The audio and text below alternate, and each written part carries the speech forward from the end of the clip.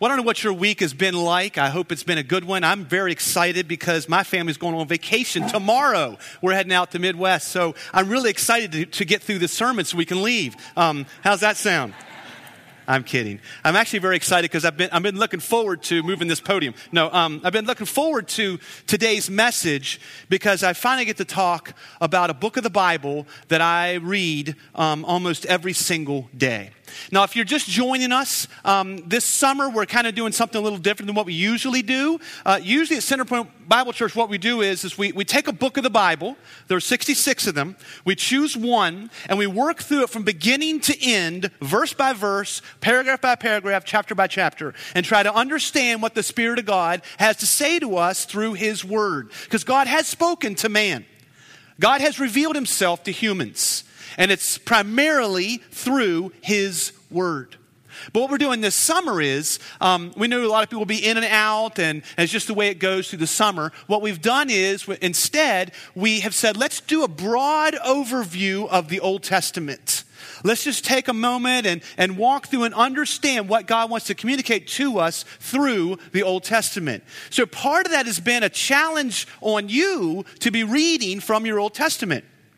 Now, some of us have been reading through it and trying to get through this summer. And if you're just now joining us, I encourage you to start in the book of Psalms this week. Go ahead and start reading the book of Psalms. And you can find a calendar over there if you want to follow through with us. But what we're looking for right now, what we're going to talk about is why do we study the Old Testament?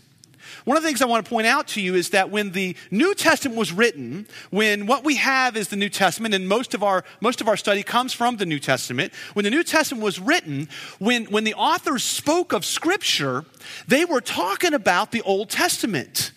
Paul said in 2 Timothy chapter 3, verse number 16, all Scripture is inspired by God and useful for teaching and correction and all these things, so that the man of God would be thoroughly equipped.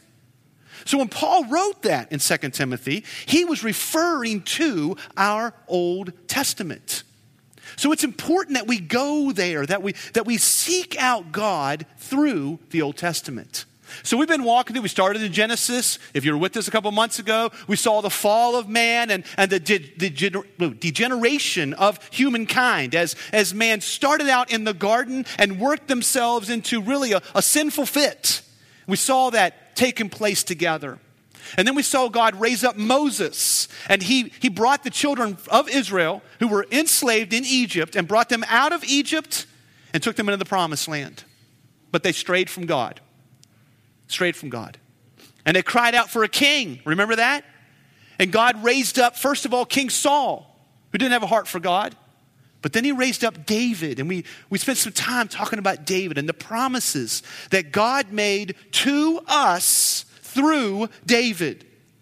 Primarily that God would send a descendant of David who would come to earth, would suffer, would die, but would also rule as king from Jerusalem.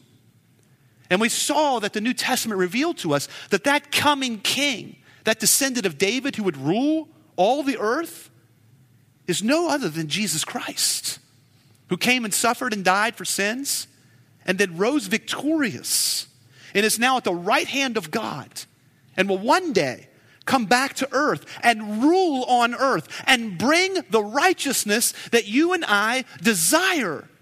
We desire righteousness. And I don't mean just righteous living. I don't mean you desire to be a good boy or girl. That's not what I mean by desire righteousness.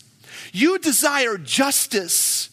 You desire for right to be called right and wrong to be called wrong. That's why when you see something on the news where a person is harmed or hurt or abused, and in your gut you want to do something about it, you want to kick a door down and make things right? That is you longing for righteousness.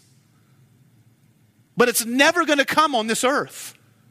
Righteousness will never come until the righteous one comes to rule. No political leader will bring in a time of righteousness. No special person will ever come and fix all that's wrong. It will never happen until Jesus comes. And when Jesus comes, he will rule victorious. And that's when the world will be righteous. And right will be right. And wrong will be wrong. But now we're here now waiting. We are here now waiting. Turn with me to Psalm chapter 5. Psalm chapter 5. And I want to look today at the book of Psalms. I want to say a lot of things about the book of Psalms, and I have way too much than I do time to say. There's 150 Psalms. If you ever tried to read through them, it's a tough journey. Because the book of Psalms is not like the rest of your Bible. Matter of fact, go to Psalm chapter 1. I sent you to 5, but go to chapter 1. Go to Psalm chapter 1, first of all. You need to know that the book of Psalms is a book of poetry. It's a book of songs. Now, most of us, when we think of poetry, most of us struggle with poetry. You know, maybe the extent of your poetry is roses are red, violets are blue. What is it? Sugar is sweet, and so are you, okay? You know, that's our experience with poetry, right? And so when we hear poetry, that's what we think of. That's not Hebrew poetry. That's not Hebrew poetry. I'll give you a hint how you can locate poetry in your Bible. You're in Psalm 1, right? Look back a page. Those of you electronic Bible, I'm frustrating you, but look back a page at Job chapter 42. And here's a hint of how you can find where you have Hebrew poetry.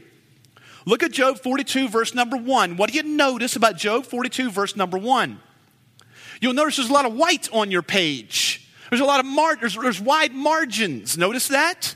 And then at verse number 7, it changes to paragraphs. Job 42, verses 1 through 6 is poetry. It's poetry. Verses 7 through the end of Job is prose. It's a narrative. So when you turn over to Psalm chapter 1, you'll notice that it's not written in paragraph form. It's not fully justified. It doesn't go from left to right. It's broken up. That's a hint that you have a poem. Now, Hebrew poetry doesn't rhyme like roses are red, violets are blue, sugar is sweet, and so are you. Okay, it doesn't rhyme that way. It's not like a corny Hallmark card. Okay, that's not how poetry works in Hebrew. I'll show you how poetry works, though, in Psalm chapter 1. The way that Hebrew poetry works, and it's a beautiful thing when you see it, is it's not so much about rhyme or meter, iambic pentameter. Is that William Shakespeare? Something like that, okay? I see like two heads nodding. All right, it's not rhyme and meter like you read Julius Caesar, Romeo and Juliet. That's not it. The way that Hebrew poetry works is the lines that are given in the poem restate a truth. It's called parallelism. Look at Psalm 1:1. Blessed is the man who walks not in the counsel of wicked, nor stands in the way of sinners, nor sits in the seat of mockers. Now you read that, your American mind reads that, and you're like, okay, I get the point. Why do you keep saying it over and over and over? Blessed is this guy, and he shouldn't sort of fall along with sinners. Well, that's an example of Hebrew poetry. What happens in Hebrew poetry is you have a statement, and then the next line amplifies that statement in a greater way. And the final line amplifies that statement as well. Turn over to Psalm 51. Psalm 51. I gave you a list of Psalms on your worship notes, some of my favorites, and I identified this one as When I Need It. If you look at Psalm chapter 51, David wrote this psalm when he'd fallen into great sin. And it's a psalm of repentance. It's a psalm where the psalmist deals with his sin before the Lord. I want you to see the example of poetry here. Verse 1. Have mercy on me, O God, according to your steadfast love, according to your abundant mercy, blot out my transgressions. Here's what the psalmist is doing. Here's what David is doing. Have mercy on me, O God. Well, how's that going to happen? How's God ever going to have mercy on me? Hebrew poetry, the next line amplifies the line above it. Have mercy on me, O God, according to your steadfast love. Well, what does that look like? According to your abundant mercy. Well, what's that look like? Blot out my transgressions. So when you read the Psalms, yes, at times you might read it and think, it's so repetitive. It's like he's saying the same thing over and over and over. Well, let me tell you something about poetry. As corny as it is, every time I walk over to my wife and I say, honey, roses are red, violets are blue, sugar is sweet, but so are you.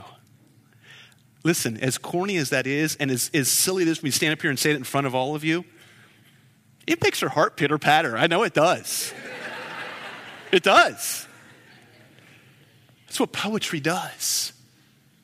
No matter the form, no matter the way in which it's written, poetry forces the author to slow down. It forces the one who wrote it to slow down and think about his words. And so when we read Hebrew poetry, slow down and think about the words. Look at Psalm 51. Turn over a page if you have to. Look at Psalm 51, verse number 7.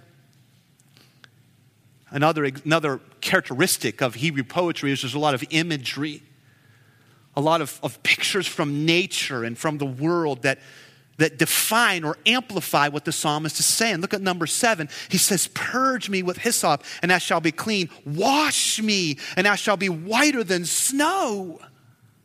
Hear the psalmist's heart? He's now slowing down and drawing a picture, if you will, of what he desires God to do over his sin. Because we all stand before a holy God in sin. And so he's crying out from his heart and he's painting this picture and he's slowing down and thinking about his sin before God. So he says in verse number 10, you see more of this poetry. Create in me a clean heart, O God, and renew a right spirit within me. Hear this amplification that's happening?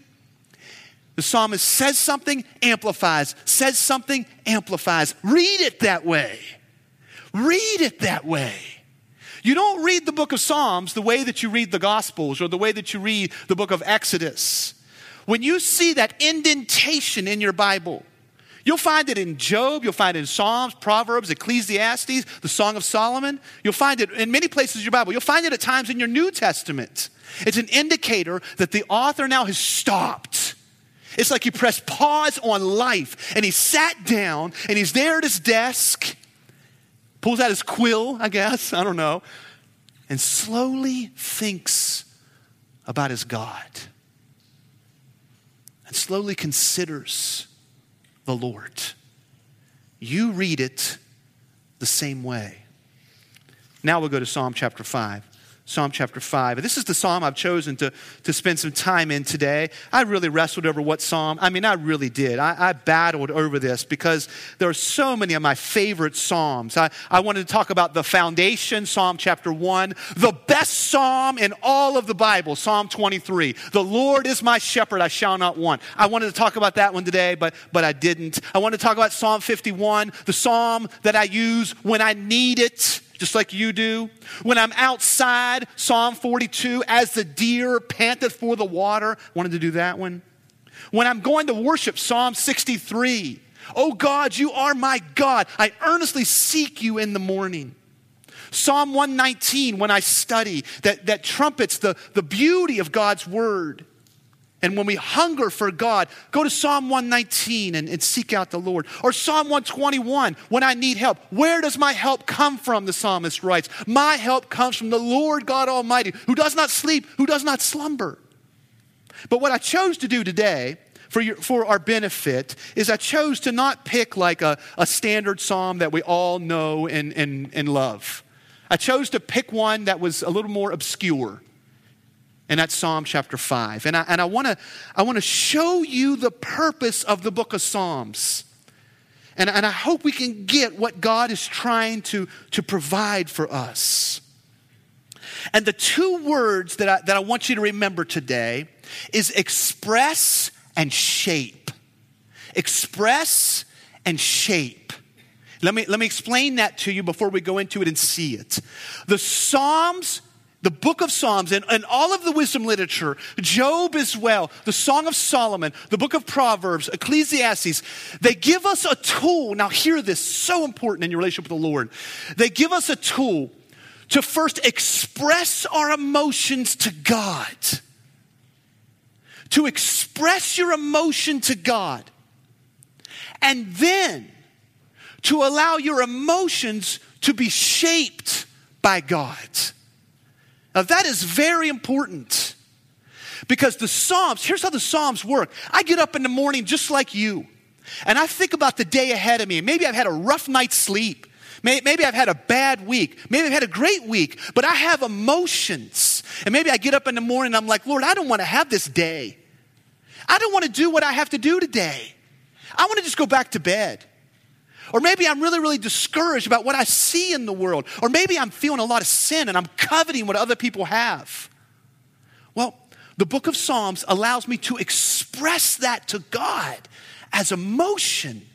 And then I allow God to shape my emotions. Let me show it to you in Psalm chapter 5. Verse number 1. Follow along with me if you have your Bible. Give ear to my words, O Lord. Consider my groaning. Give attention to the sound of my cry, my King and my God. For to you do I pray, O Lord, in the morning, you hear my voice. In the morning, I prepare a sacrifice for you and watch. For you are not a God who delights in wickedness. Evil may not dwell with you. The boastful shall not stand before your eyes. You hate all evildoers. You destroy those who speak lies. The Lord abhors the bloodthirsty and the deceitful man. But I, through the abundance of your steadfast love, will enter your house. I will bow down toward your holy temple in the fear of you. Lead me, O Lord, in your righteousness because of my enemies. Make your way straight before me. For there's no truth in their mouth. Their inmost self is destruction. Their throat is an open grave. They flatter with their tongue. Make them bear guilt, O God. Let them fall by their own counsels because of the abundance of their transgressions. Cast them out, for they've rebelled against you. But let all who take refuge in you rejoice. Let them ever sing for joy and spread your protection over them, that those who love your name may exalt in you. For you bless the righteous, O Lord. You cover him with favor as with a shield. Now, did you feel the emotional roller coaster of the psalmist? I mean, he is up and down, up and down, up and down, just like you. Just like you. He starts out like, God, can you even hear me? Are you even there? Are you deaf, God? Do you even know I exist? And then he runs back into the arms of God and he relishes in the love of the Lord. And then he goes back over here and he's like, but look at all the evil around. Look at it. But then he runs back over the steadfast love of God and back and forth and back and forth. It's important to know what's going on when David wrote this. It's very important to know. You can see it. I'll just say this. There's more I wanted to say. I don't have time. Look at chapter 3, the heading of chapter 3. A psalm of David when he fled from Absalom, his son. And the next 3 psalms are psalms that David wrote when his son rebelled against him and brought a coup against his kingdom. And his son would meet an untimely death. The very son who rebelled against David would lose his life. And David, in the book of 2 Kings, cries out, "Oh, Absalom, my son, Absalom, Absalom." He cries out from his heart. So the one who David is speaking of, the one that David is running from, is his own son. The one that he calls evil, the one that he speaks of the wrongdoing, is his own flesh and blood. How true is it that our own flesh and blood often bring us pain? the ones that are supposed to love us the most sometimes bring pain. What are you going to do with that kind of pain? What are you going to do? Do what the psalmist did. First of all, you need to express it and run to the Lord. That's where we'll start in verse number 1. The first 6 verses start out with this expression, and we run to the Lord. And man's cry is, can you hear me? Can you hear me, God? He's crying out, can you hear me? Look at it with me, verse number 1. Give ear to my words, O Lord. Consider my groaning. Give attention to the sound of my cry. The psalmist here is begging that God would hear. And you can notice the parallelism, the nature of Hebrew poetry. Give ears to my words, then they go to groaning, and then they go to crying. And that's how it feels sometimes. Sometimes you go to the Lord and you cry out with emotion and say, God, can you even hear me? And you run to him in this way. That's what the psalmist does. And he's begging that God might hear him. He says, give attention to the sound of my cry. This means take notice of. It means hear and give it regard. Give regard to my cry is what the psalmist is saying. And what he's revealing here is that he's afraid that's not going to happen. You ever feel that way? You ever feel like God's not going to hear your prayer? You ever feel like you're praying and it doesn't go beyond the ceiling in the room? You're in good company. The psalmist expresses that to the Lord. Can you even hear me? But I love that he doesn't stop there. He continues. And notice what he says. Give attention, in verse number 2, give attention to the sound of my cry, my King and my God. So the psalmist here, in expressing his pain, is allowing the knowledge that he has to inform his emotions. Now, folks, this is a very important truth about life. Your emotions, now hear this, your emotions are not a guide. They are not a guide.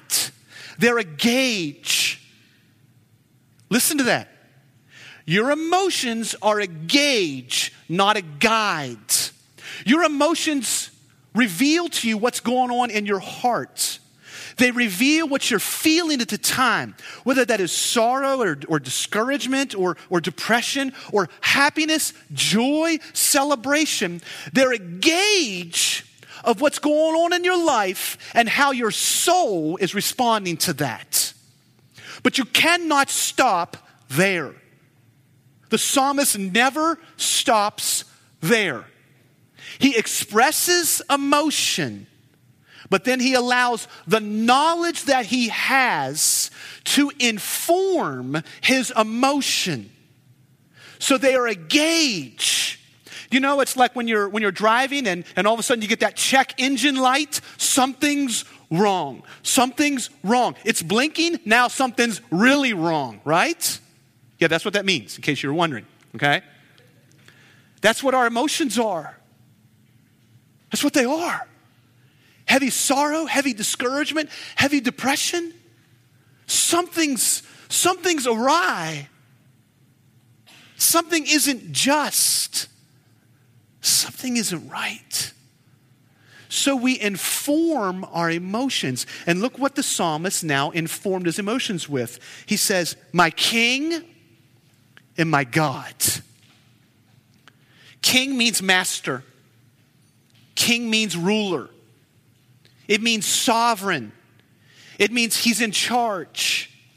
Maker, my King and my God, God is the word Elohim. And it means maker. In the beginning, Elohim created the heavens and the earth. God here is the maker of man and the ruler over man. Why is the psalmist going there? Because life stinks for him right now. He's on the run from his son who's trying to kill him. Okay? He's hiding in the desert, folks. He's hiding in caves. On the King of Israel. Not some bum off the street. The King of Israel now is running, not from some Philistine, Goliath part 2. No, from his son. But he says, my master, my ruler, my sovereign. That's what king means. My maker, my designer, my owner. That's what God means. What are we learning from this? The psalmist is informing his emotions that God is in control. The psalmist is taking knowledge that is stored up from his past now. It's stored up from his past. These things are stored, as you would, on a library of his life. He has somewhere learned in the past that God is my maker and God is my ruler. And now when emotion gauge is blinking like crazy, he has something to reach back and grab hold of. He's my maker. He's my ruler. People often say this to me. People will often say, just this week, somebody said this to me. They're going through a hard time. They're going through a struggle. It might be family. It might be your job. It might be your home. It might be a physical issue. And they'll say this to me. I don't know how people do it without God. I don't know how people do it without God. The answer is, they don't. They don't do it. They run to alcohol or drugs or they take their life. They don't do life without God. They don't. I feel sorry for the person, believer or unbeliever, who has no library, who has no knowledge to inform their emotion. You got to store up the knowledge. You got to store it up so when the emotional gauges are going crazy, you got something to reach back to. Look where he goes. Oh Lord, in the morning, you hear my voice. You hear my voice. In the morning, I prepare a sacrifice for you. And what do? I watch. I watch. What's he watching for? He's watching to see, is God hearing? Does God hear me? Now, one of the things that happen in the Psalms is the psalmist is now going to drift off into a lament. Okay? And this lament is going to now speak things that will shock you. Especially when you realize that he's talking about his son. He's now going to talk about his own son. And it's not all flowery, pastor talk. This isn't, shepherd like, lamb on his shoulders. Oh, Jesus is such a nice guy. This is now some pretty serious words. Look what he says. For you are not a God who delights in wickedness. Evil may not dwell with you. The boastful shall not stand before your eyes. You hate all evil doers. This is real, folks. This is real. This is just. It is true that God hates evil, and there's times that we need to have that knowledge. There's times we need to have the knowledge that God does hate evil. When I see on the news that some small child has been abused by some adult in their life, I'm telling you, I cry this. God, you hate evil. This is wrong. This is wrong what is happening. I know. It's emotion that we have. But it's a gauge, not a guide. So as much as I may feel like kicking a door down with a baseball bat in my hand, I know, whoa. This is a gauge, not a guide. I express this to God and I allow the Lord to shape my emotions. See how this works? I express to God, God, do you hear me? I'm reminded of the library. He hears me. He loves me. He made me. He knows me. That shapes my emotion. Now I'm going to express to God my hatred of this evil. He'll shape me. He'll shape me. Look at the expression. You destroy, verse number 6, you destroy those who speak lies. The Lord abhors the bloodthirsty and the deceitful man. And then verse 7. There's a shaping coming. There's a shaping coming. Look where the psalmist goes. But me. but I, through the abundance of your steadfast love, will enter your house. What just happened here? What just happened? The psalmist in 4, 5, and 6 is slowly climbing his pedestal. He's slowly climbing up to where he's now hating evil and abhorring evil, but God brings mercy to his mind. Verse number 7, but I, through the abundance of your steadfast love. We've talked about this word, steadfast love, before. It's probably one of your most important words in your whole Old Testament, okay? It's the hesed love of God. And it's translated many different ways. It's translated loving kindness. It's translated goodness. It's translated steadfast love. It's translated mercy. The psalmist now is being shaped by the Lord as he remembers the mercy of God. See it. I, through the abundance of your steadfast love, will enter your house. How can he get there? The only way the psalmist can come into the presence of God is through God's steadfast love. See, he expressed this anger towards evil. He expressed this emotion towards evil, but now God is shaping him and saying, David,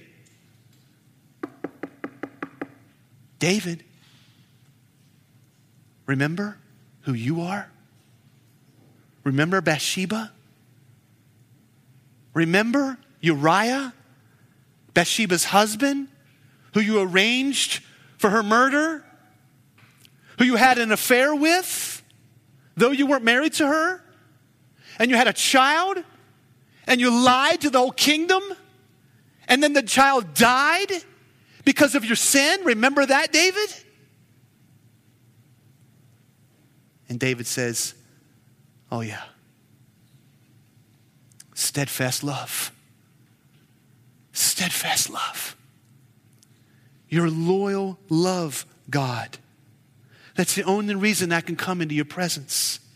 I bow down toward your holy temple in fear of you. So lead me, O Lord, in your righteousness. Because of my enemies, they're all around me. Make your way straight before me. Folks, this is the way the Psalms work. No, that's not the accurate way to say it. This is the way your personal God works. God meets you where you're at. God doesn't say, shine yourself up, make yourself look nice, I'll meet you in the morning. That's not the way the Lord works. God calls to you to come to him as you are. Flat out as you are right now. With your emotions, with your garbage, you bring it to him as you are. Just like the psalmist, you do not deserve to enter into the presence of God, not on your own. As a matter of fact, the Bible says that if there's cherished sin in your heart, God doesn't even hear your prayer. So the reality is, verse number 1, God, do you even hear me? Outside of Christ, the answer is no. No. But God invites us to come to him and come real. Express your emotion to God. Express it to him. And then allow him to take the truth that he has instilled in you to shape your emotion. And so then you can be like the psalmist. Jump down to verse number 11 for sake of time. Verse number 11, he says, but let all who take refuge in you rejoice. He's hiding in the desert and he's rejoicing. Why? Let them ever sing for joy. Spread your protection over them. And those who love your name, that they may exalt in you. I want to take a moment and turn to what I've labeled in my heart the Psalm of 2018. For me, okay? I just crack open a little bit, share my personal relationship with the Lord. Go Psalm 31. Psalm 31. I don't have it memorized, but I probably will by December 31st. Because this page in my Bible has opened up multiple times this year.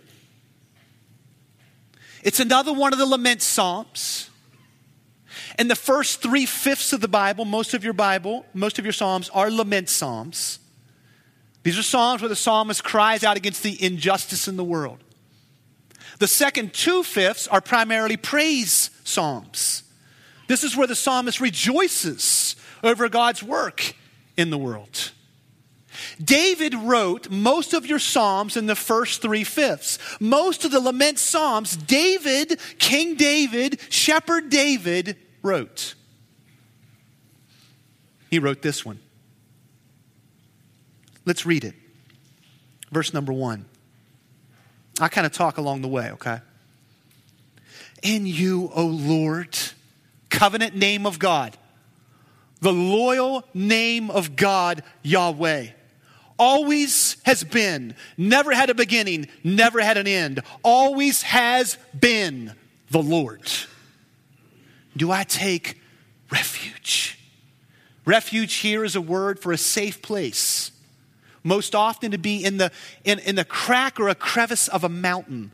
You think of a cave. Let me never be put to shame. In your righteousness, deliver me. There are times in my life where honestly I fear, like, Lord, I don't want to shame you. I don't want to bring shame on you. I don't want to do that, God. Protect me. Keep me in your righteousness, Lord. Allow me to walk with you. Incline your ear to me. Oh God, I'm crying out to you. Do you hear me? If so, rescue me speedily. I love that. Is that not an emotion that we often feel? God, I can't wait. This cannot wait, God. There can be no haste here. We need action now, God.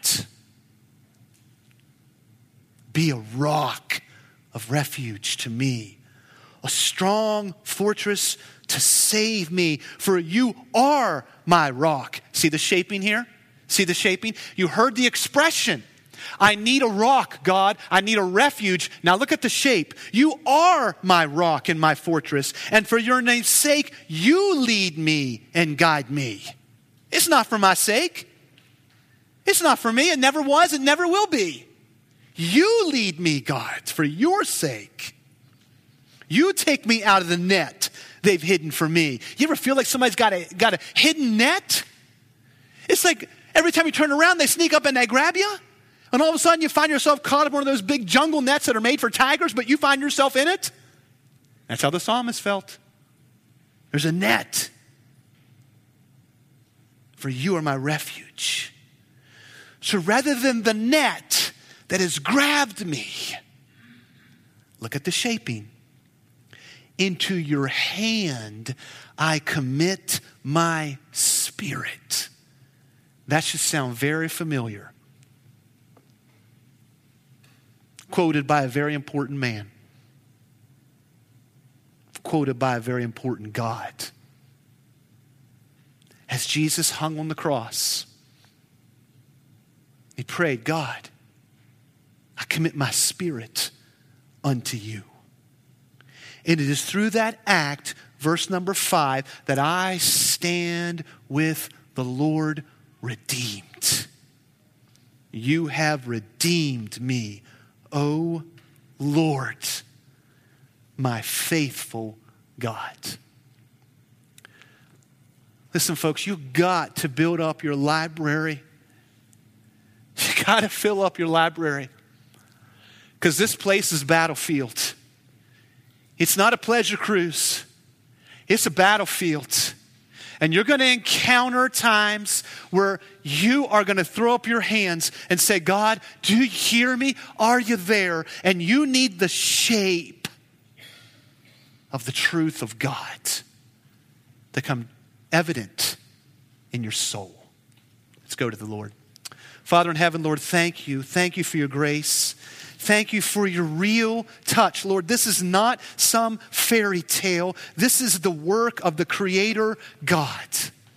We thank you, Lord, for your grace.